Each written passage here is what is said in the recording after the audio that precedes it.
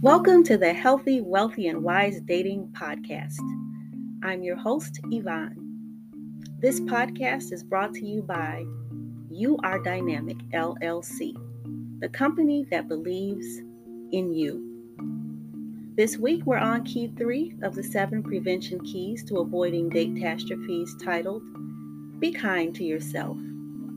Quote, talk to yourself like you would to someone you love. Quote, learn to accept who you are and realize that your uniqueness adds value to this world. Judy Belmont tells us, forgive yourself for not having the foresight to know what now seems so obvious in hindsight. In the words of Marie Forleo, what we say to ourselves in the privacy of our own minds matters. And in the words of Oscar Wilde, be yourself. Everyone else is taken. Stay tuned.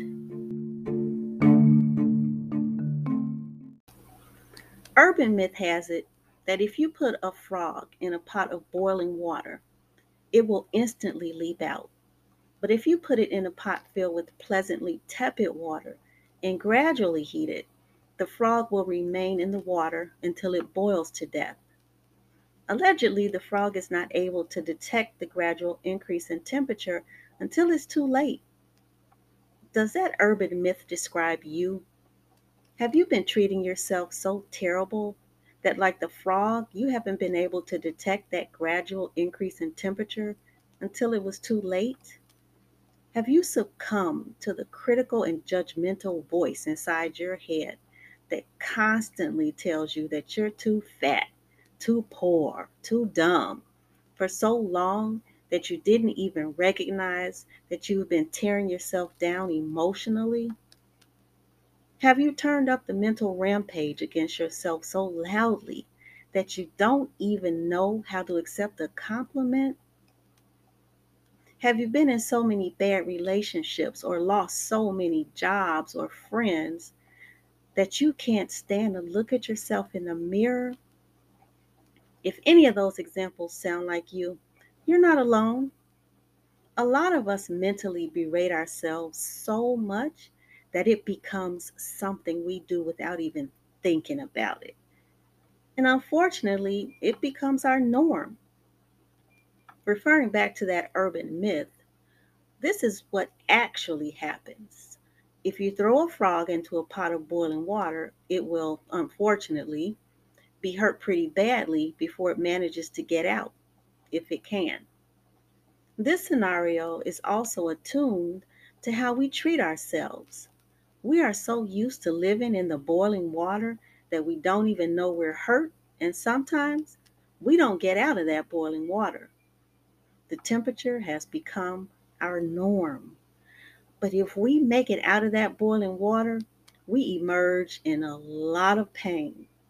And as the saying goes, hurting people hurt others. Here's another story from the Yvonne Vault. After every failed relationship, I'd mentally berate myself. I'd look at everything that had happened and automatically blame Yvonne. Have you ever done that? I mean, I would literally ruminate and replay every situation over in my head and then think about what I should have done or could have done better. Maybe I said something I shouldn't have. Maybe I could have said what I said in a better way. I should have had better control over my tongue, shouldn't I? These thoughts will continually flow through my mind, and then I get more upset with myself as if I were the only person in the two-person relationship. That's the total opposite of being kind to yourself. Here's another thing I do when I wasn't being kind to myself. See if you see yourself anywhere in here. In between relationships, I'd feel less than. I'd see others thriving in their relationships, and then I'd wonder what was wrong with me. Did I know if others were really thriving in their relationships? No, I didn't. They could be fighting every day and not thriving at all. When you don't stop and look seriously at what's happening to you, around you, with you, that's when you are intentionally choosing not to be kind to yourself. You're choosing more of what you've already been through. Don't do that. Stop. Don't do that anymore. And if you are already treating yourself kind, great. I hope you help someone else learn how to be kind to themselves. But for those of us who need to get there or are on the getting there journey, you may have needed to hear what I've just shared with you. It's really time. It's time to start living in a different way. Listen to this folklore tale. It's titled Shake It Off and Take a Step Up. You've probably heard it before. One day, a farmer's donkey fell into an abandoned well. The animal cried piteously for hours as the farmer tried to figure out what to do.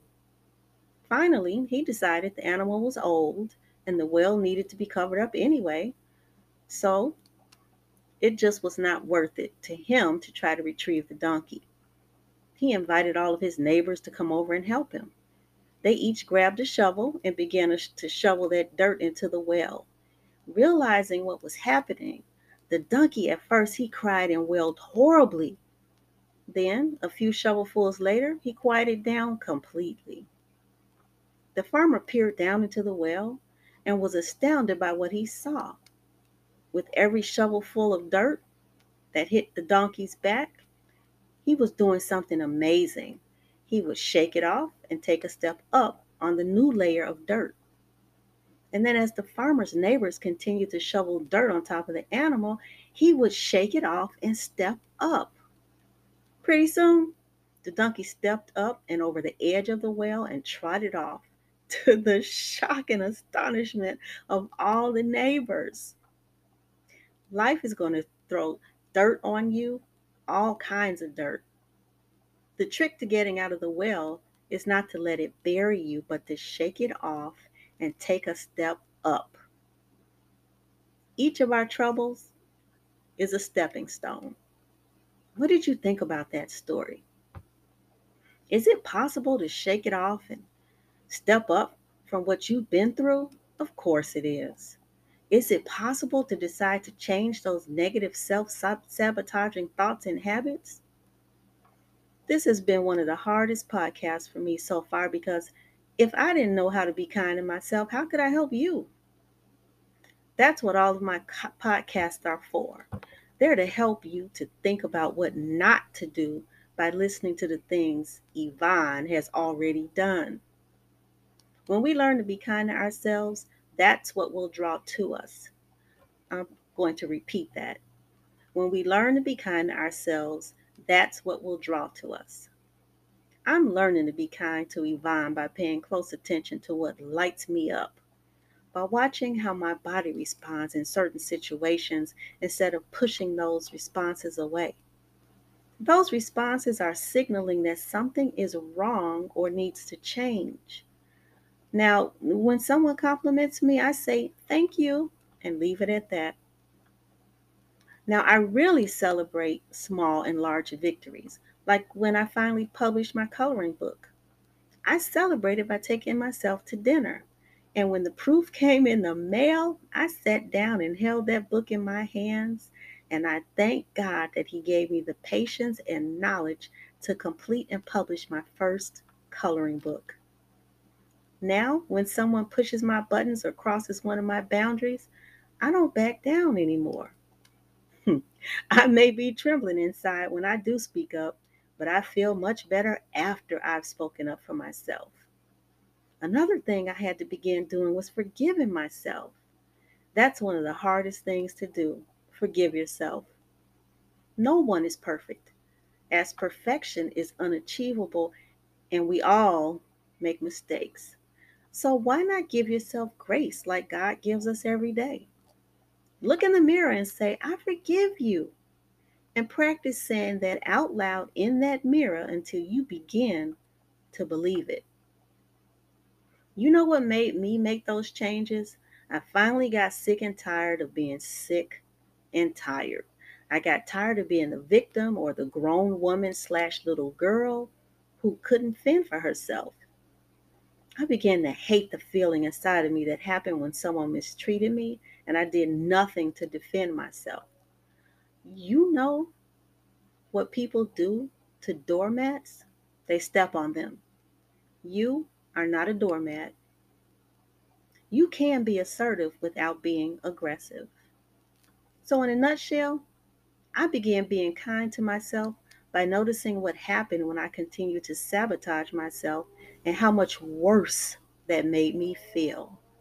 Listen, you live with yourself every day.